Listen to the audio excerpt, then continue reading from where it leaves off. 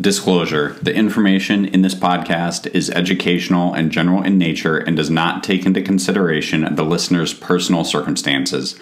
Therefore, any and all information presented in this podcast is not intended to be a substitute for specific individualized financial, legal, or tax advice. To determine which strategies or investments may be suitable for you, consult the appropriate qualified professional prior to making any decision. Hey everyone, Ben Keaty here with the Wealth Crypto Podcast, and have another awesome episode for you today. This time, my guest is Haus. Huff is a real person, but this is actually a pseudo-anonymous name for him. We get into this in the podcast, so make sure to give it a listen. But Huff is currently working on a decentralized protocol for pair trading. So if you're trying to trade currency pairs, say Bitcoin and Ethereum, you might want to check out the Pear Protocol. Huff has a background in financial services, worked in one of the big banks over in London for a number of years. This was a great conversation, so hope you enjoy. Thanks. And we are live. Huff, welcome to the Wealth Crypto Podcast. Thanks for joining me, man. Thank you for having me. Yeah, absolutely. So for everyone who has listened to this before, a quick note, you'll notice that we're rocking the display pictures today, and that is for a reason. And we'll dig into this in a second. But Huff, maybe just give us a little bit of your background, what you've done to get you to your point in crypto blockchain, and then we can just kind of go from there. Yeah, perfect. So to address the profile picture thing, the only reason for that is because I'm building in the kind of decentralized exchange space. So a lot of people prefer to be pseudo-anonymous just because it's a changing regulatory landscape. My own background is in investment banking, so I did it for 10 plus years. I worked on the trading floor for a big bank here in London, did that until 2019. And then I quit my job to go full-time DeFi after that. So I've been building in the space for about 3.5 years as a founder, and I love it. I love the transition from TradFi to what I'm doing now. What was that transition from TradFi like? Did you know that you were going to end up in DeFi? Was that something you were interested in doing, or did you just kind of fall into it? It was a little bit of serendipity. So what happened to me in my kind of crypto journey is about halfway through my banking career. So I started banking in 2010. About 2015, 2016, I was really interested in the fintech movement. And I tried to go to a fintech event in London, but to enter, you had to buy and pay with Bitcoin. And I didn't have any Bitcoin at the time, right? So I opened a Coinbase account, I bought some Bitcoin, and that got me down the rabbit hole. Okay. And I missed the entire fintech wave, when you had like Lending Club and all these kind of fintech unicorns. Sure. And I stayed in the bank.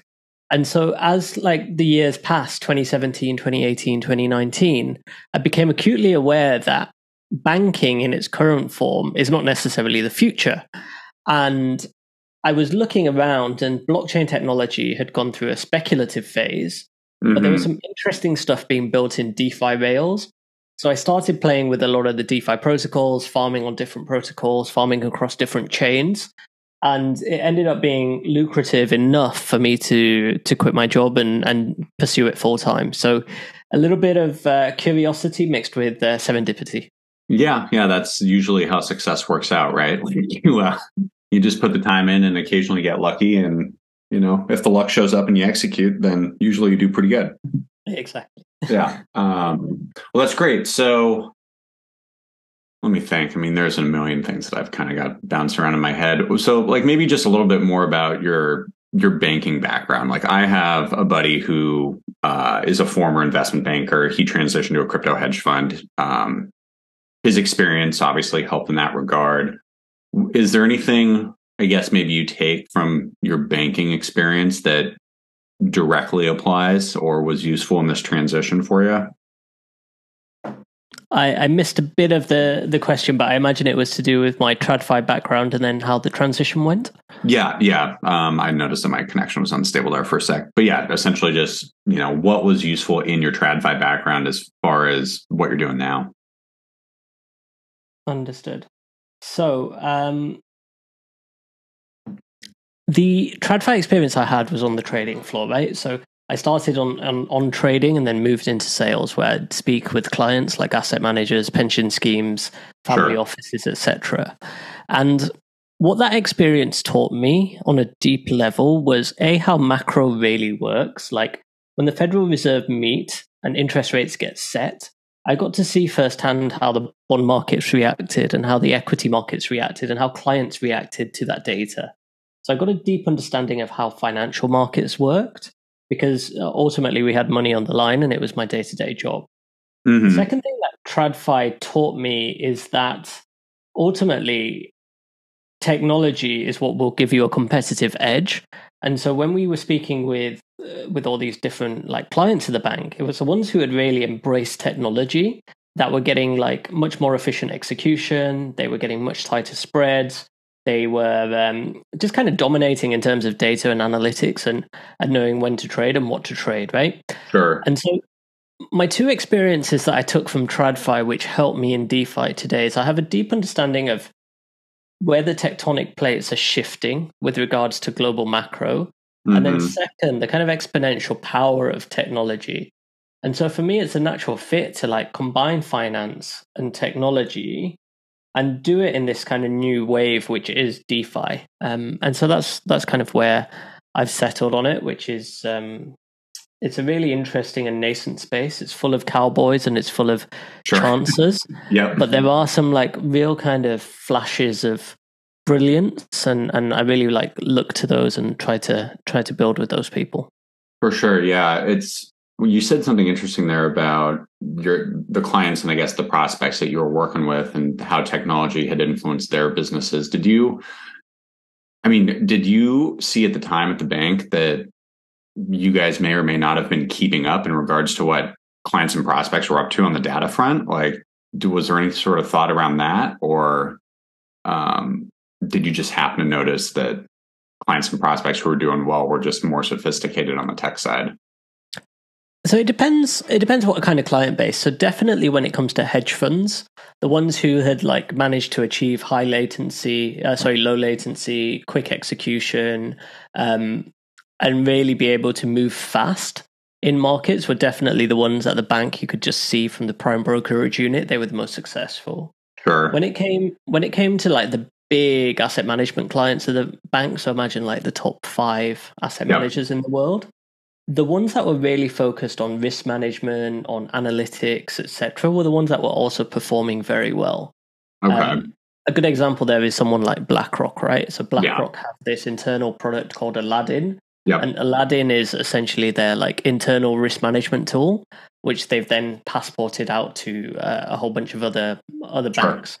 Yeah. But what Aladdin lets them do is collect data on institutional investment flows to really see how trends are forming and how volume corresponds to that. And that gives BlackRock a huge edge because they have an overview of what not only themselves, but their clients and what their peers are doing, which, again, data drives everything. And these guys were really quick to adopt that more than 10 years ago. Yeah. How do you think that applies to DeFi now? Do you think that there is enough sort of institutional quality data for people to really adopt DeFi, or are we still kind of in that building phase towards that? So the great thing about DeFi and blockchain technology is everything is super transparent. So you get to see like what wallets are doing, what you can do, some decent level of wallet analysis. There are some upcoming things that I've seen where they use things like big data, pattern recognition, and AI to like identify trends where money is moving between different farms, when volume is starting to accumulate in different tokens and projects. Like, I think it was still in a nascent stage, but there are some interesting people really trying to tackle that problem. And from my perspective as somebody who like trades these markets a lot, there's also a lot of people trying to create like the Bloomberg of crypto. So whether it's Masari, whether it's people like the Tai, whether it's Nansen, etc., all of them seem to have this similar tagline of creating like this Bloomberg terminal where all the data is at your fingertips for that. And I think DeFi is maturing. I wouldn't say it's there yet, but it's definitely maturing. Do you kind of feel like people have been waiting for the institutional sort of adoption of crypto for a while. Do you feel like it's around the corner, or are people still just very cautious in their approach? It depends which institutions and in what kind of way are they adopting crypto. So the low-hanging fruit in crypto is custody. So you've seen companies like Deutsche Bank, Fidelity, Bank of New York Mellon, etc., launch a digital assets custody business because those people are banks and their business is to hold assets and take a fee to hold those assets. Yeah. So the low-hanging fruit's already been picked off. The bigger institutional adoption comes in the form of like actually moving some of their traditional finance business on chain.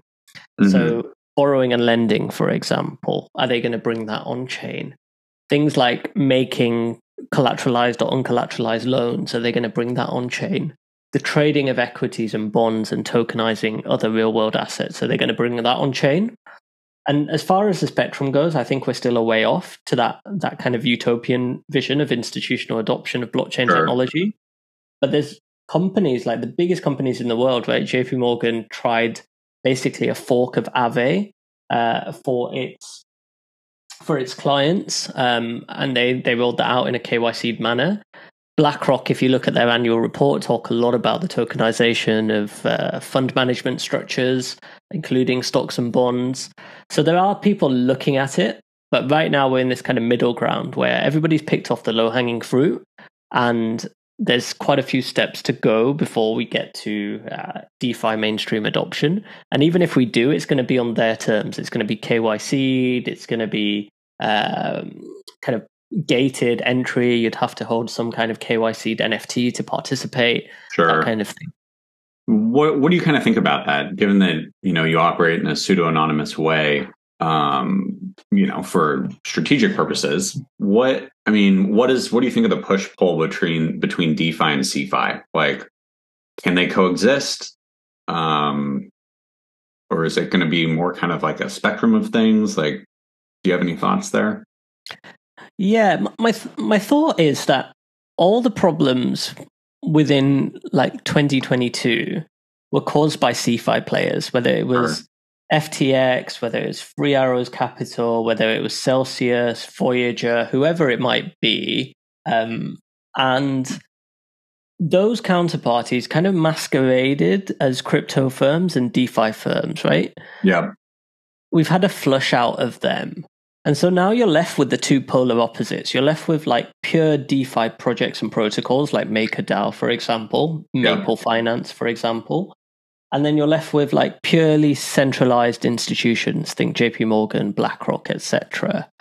How do I see that kind of going out? I think the centralized players want to own the technology, right? So they want to have their own permissioned blockchains. Yeah. They want to be able to KYC investors that use the blockchain, and they ideally want control over the stablecoin that's inherent to that DeFi ecosystem. So I can't imagine them being too happy with the dominance of Tether in that kind of environment.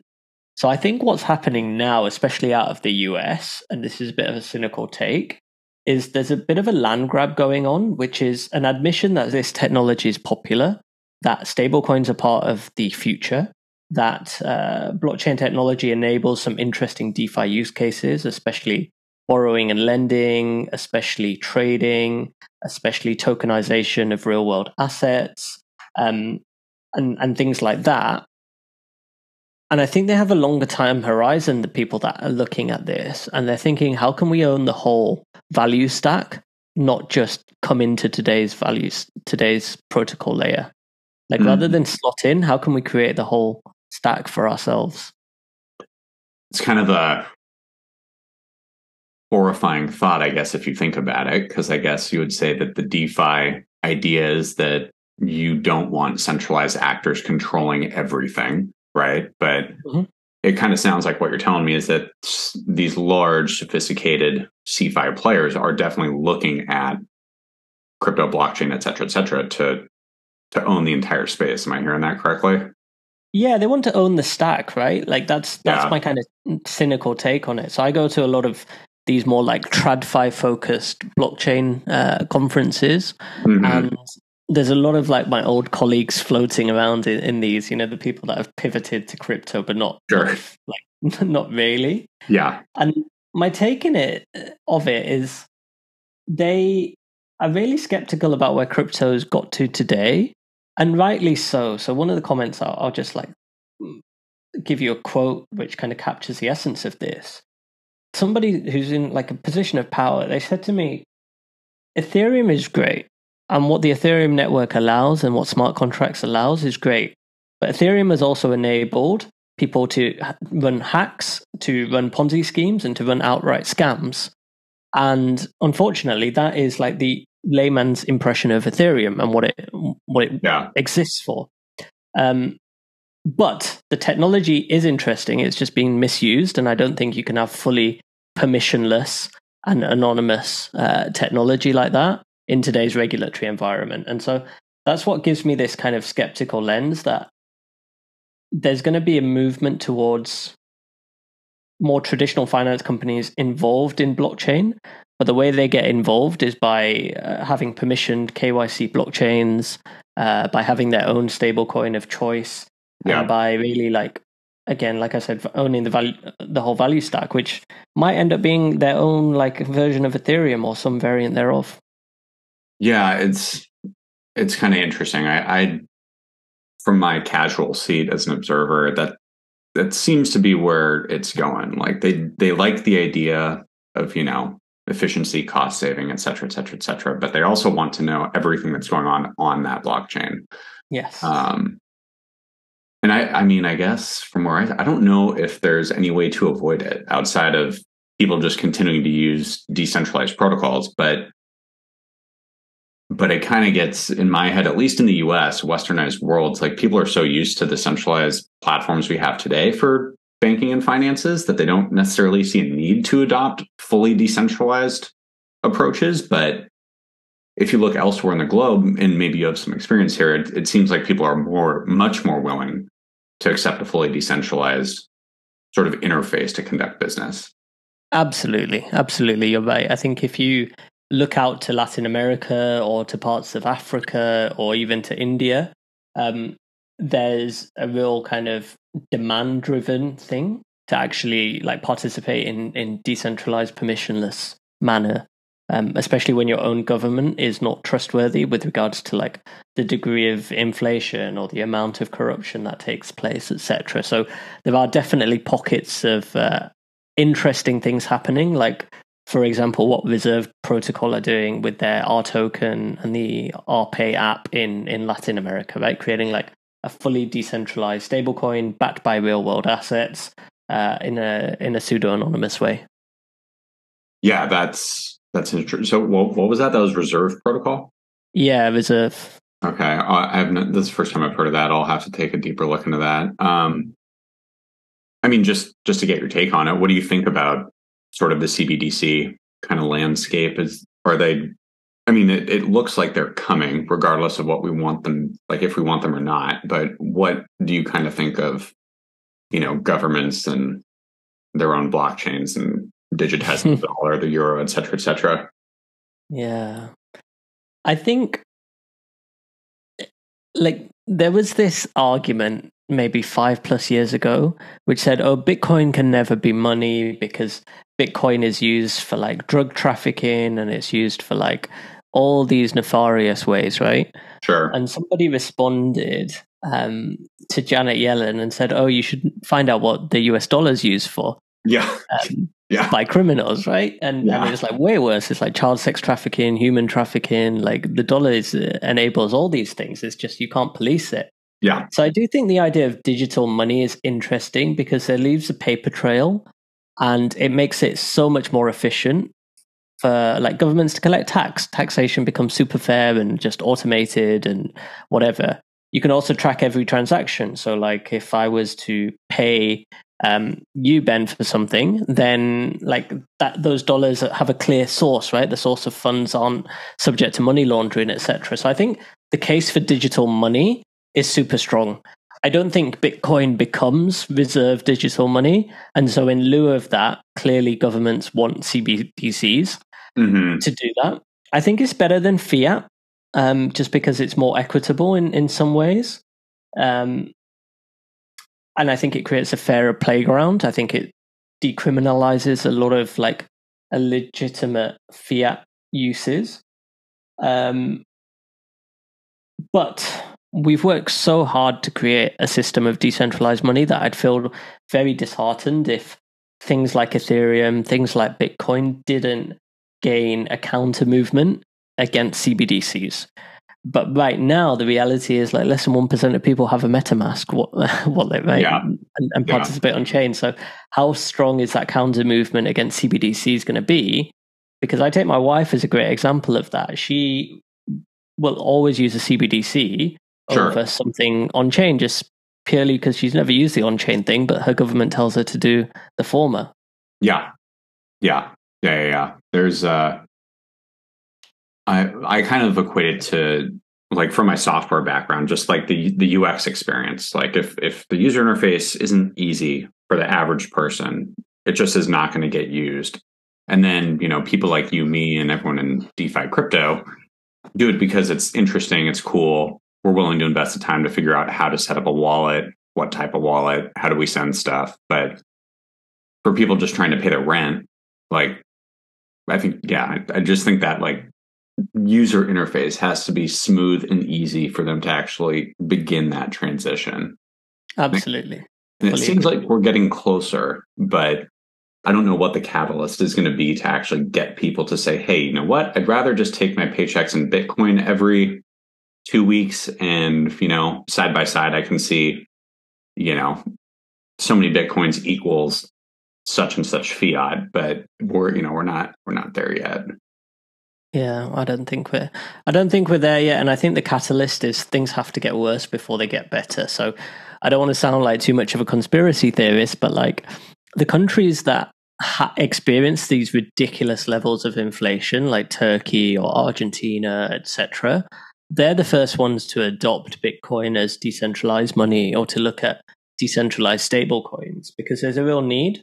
Now, I don't want to live in a country that has 7% inflation per week, like in Venezuela, or elements of Turkey, because it's horrible to live through. But once you have those kind of extreme scenarios, that's what forces people to look for alternatives. Once you like go from being able to buy one loaf of bread to being able to buy just one slice of bread, and all that's passed is 24 hours, it like starts to impact you mentally. Yeah. I mean, from your TradFi DeFi seat, what do you generally think of the state of inflation in central banking around the world right now? Like, do you think they've kind of started to get it under control, or is this just like a pause in the storm? It depends who you talk to. Like, I live in the UK, right? And there's a very real cost of living crisis.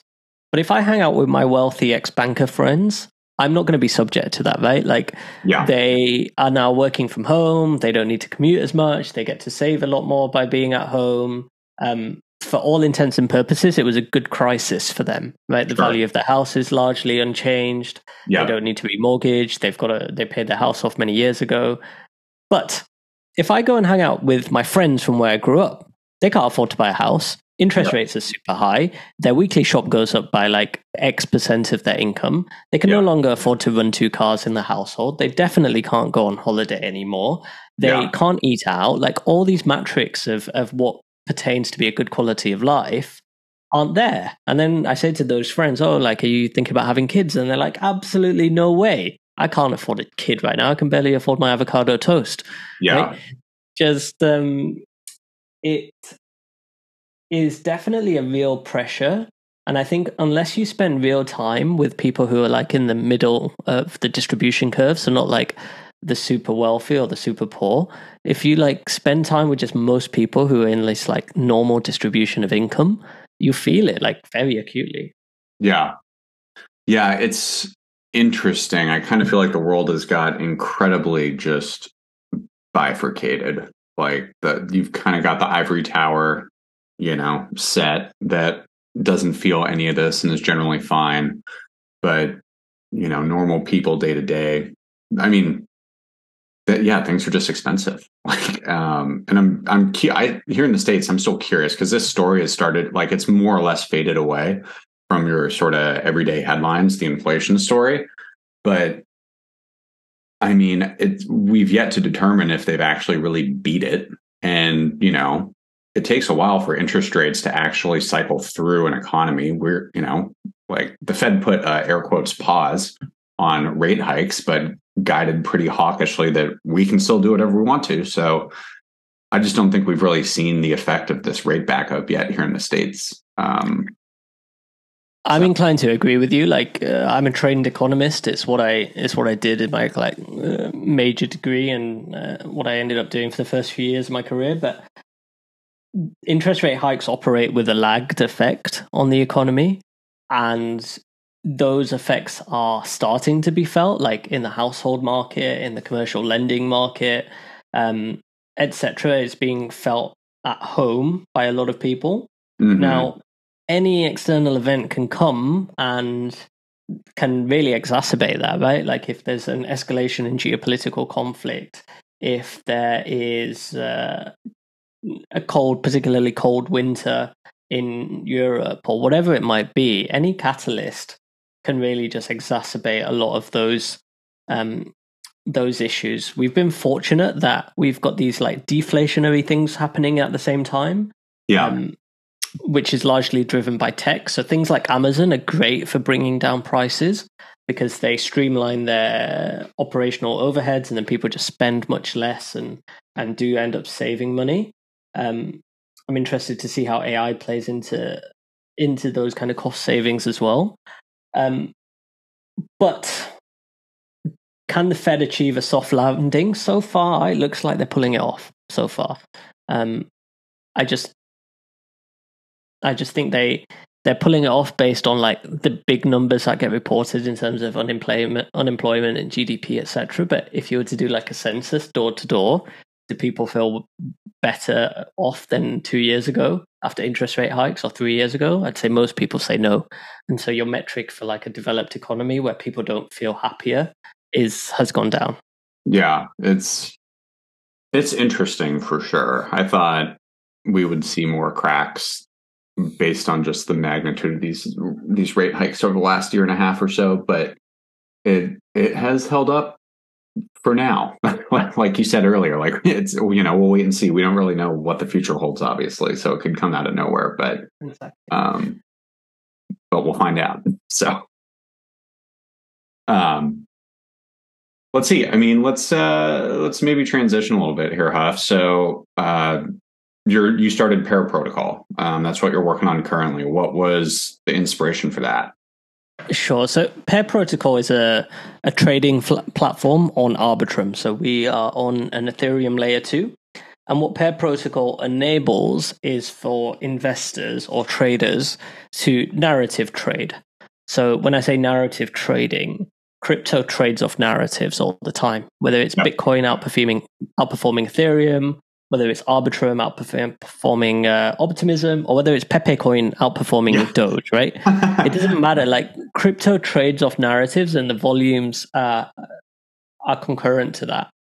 One of the problems for traders in crypto is sometimes often you have to take a directional view. You have to be long or you have to be short.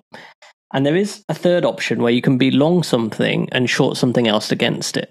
Mm-hmm. Now, you're not going to make as much money when you're right, because let's say you wanted to be long Bitcoin and Bitcoin goes up, you're going to do well. But if Bitcoin goes down, you lose money. But if you think Bitcoin is going to outperform something like Solana, right, then you can go long Bitcoin and short Solana. Yeah. And that kind of thing is called pair trading.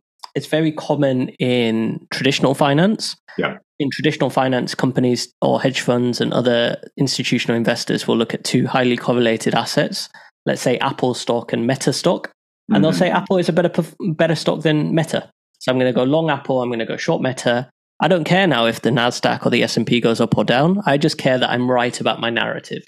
Yeah. And so what Pear Protocol enables is that narrative trading. So you can select from a wide universe of cryptos to be long, select a wide universe of cryptos to be short, and then enter a pairs trade, which is simultaneously long and short.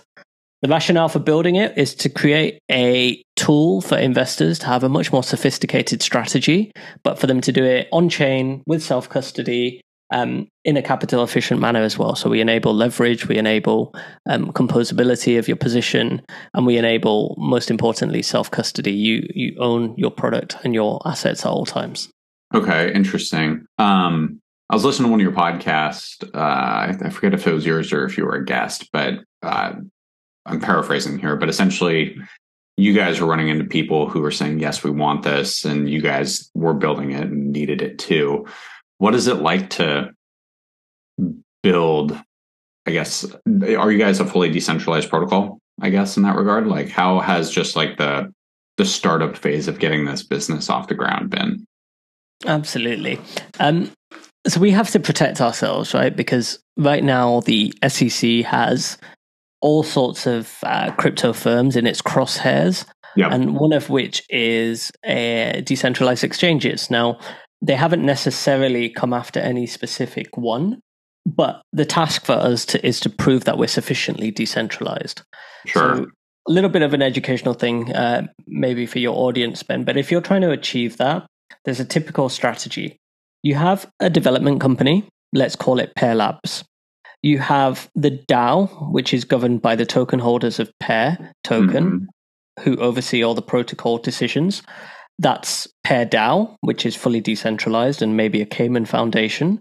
And then you've got Pear Protocol, the community hosted front end. So we run Pear Labs, right? Yeah. And Pear Labs is just a development company. We create software.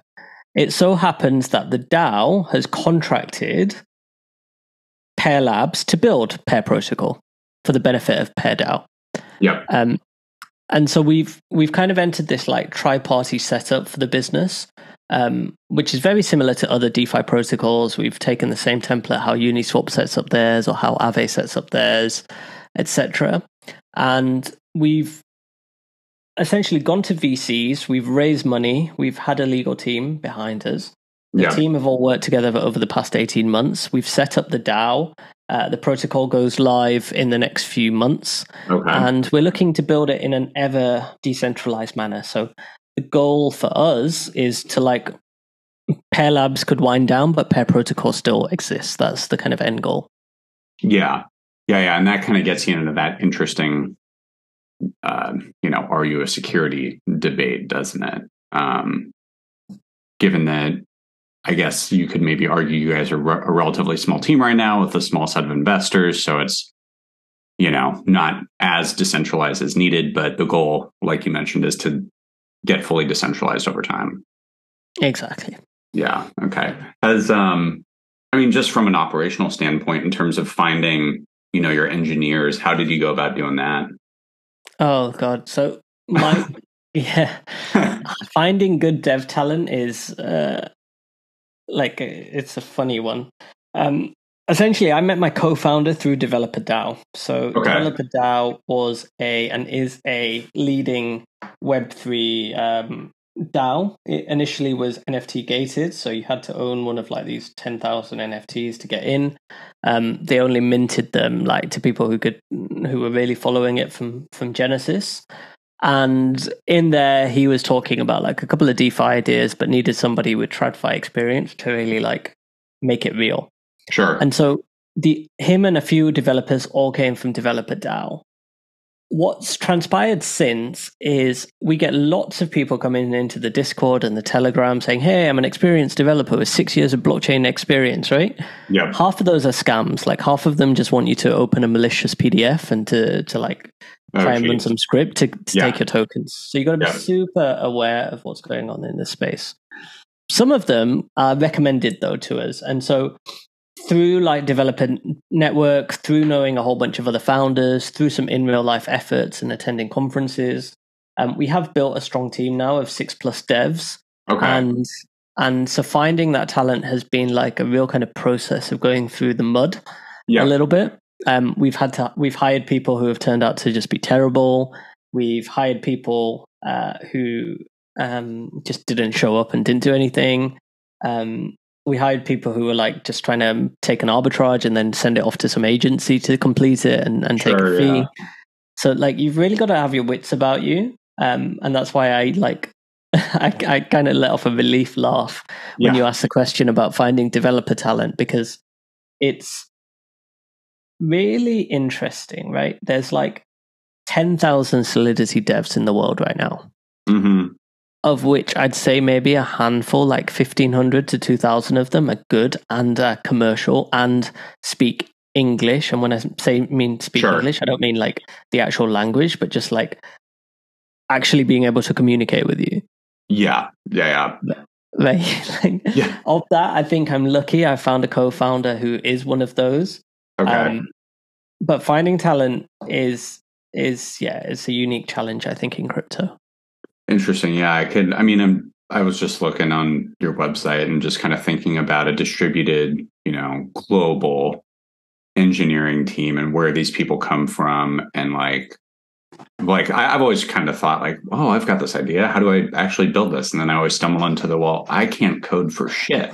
I have to find somebody to do this. And how do you actually go about doing that has always been a fascinating question. So, yeah.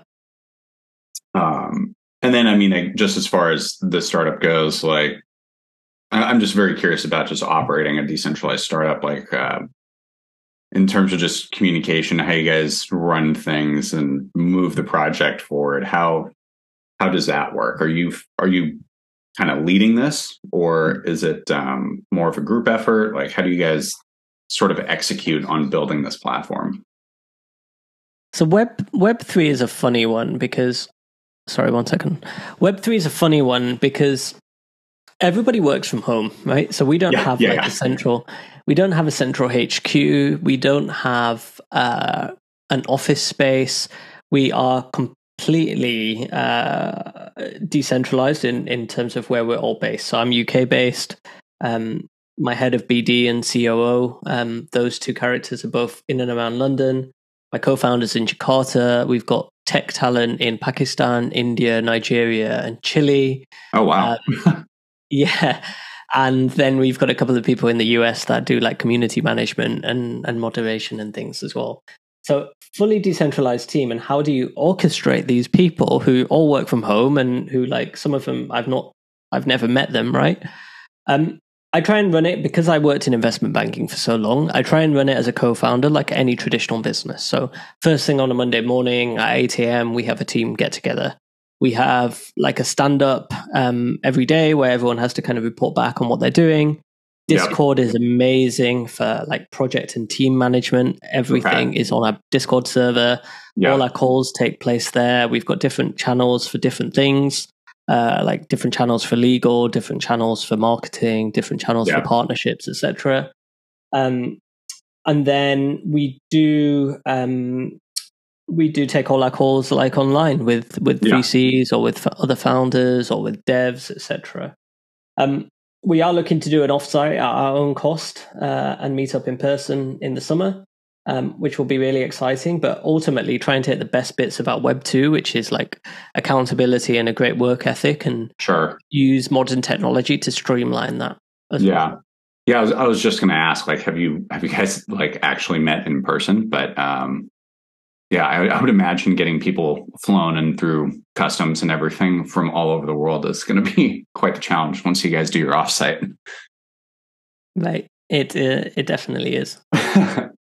Well, let's see. How are we doing on time here? We're about 11:45. Huff, do you have anything specific you wanted to mention, or do you have questions for me? I always kind of like to give it back to you for a second here. No, I'd love to hear your thoughts on the crypto markets, because we've got a weird confluence of things happening, right? So you've got a hostile regulator in the US, the SEC. Yeah. And what it seemed like is that we were just going to get bludgeoned to death until the end of the year, until BlackRock came by and filed this ETF. And now suddenly everyone's pulling out their forecast for 100K. So between 0 and 100K, there's obviously 50 shades of grey between those two black and white scenarios. I'll split the difference and we'll just make it easy and go for 50K here. But I'd love that, but would love to know your thoughts and your community thoughts on crypto? Are people like leaning bullish? Are people allocated? Are people sitting on the sidelines? What's your personal take, and what's your community doing?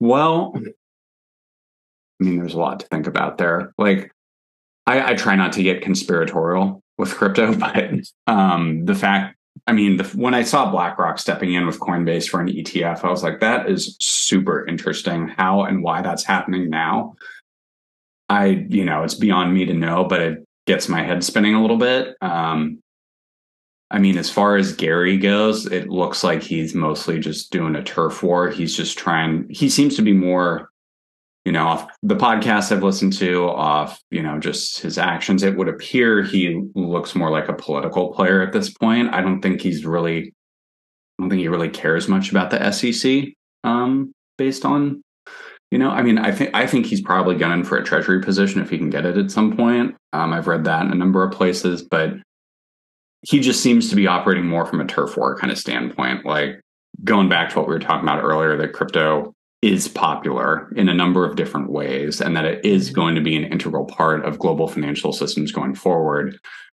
There is going to be a regulator, and, at least in the US, it's, Commodity Futures or the SEC. Who's that going to be? Right. So I think if you look at it from that perspective, his actions kind of make more sense. But a lot of this, I mean, at least as far as the lawsuits go, like, he won't even probably be around by the time they're decided. So that's just an interesting backdrop in and of itself. And I think, at least as a U.S. citizen, I personally feel like it's unfortunate, because I think you're pushing, a brand new industry, like, disregard, like, the just Bitcoin is money type thing, but just like pushing blockchain offshore generally, I think is not the best approach. Shoot, I don't know what else. What else did you ask about there? I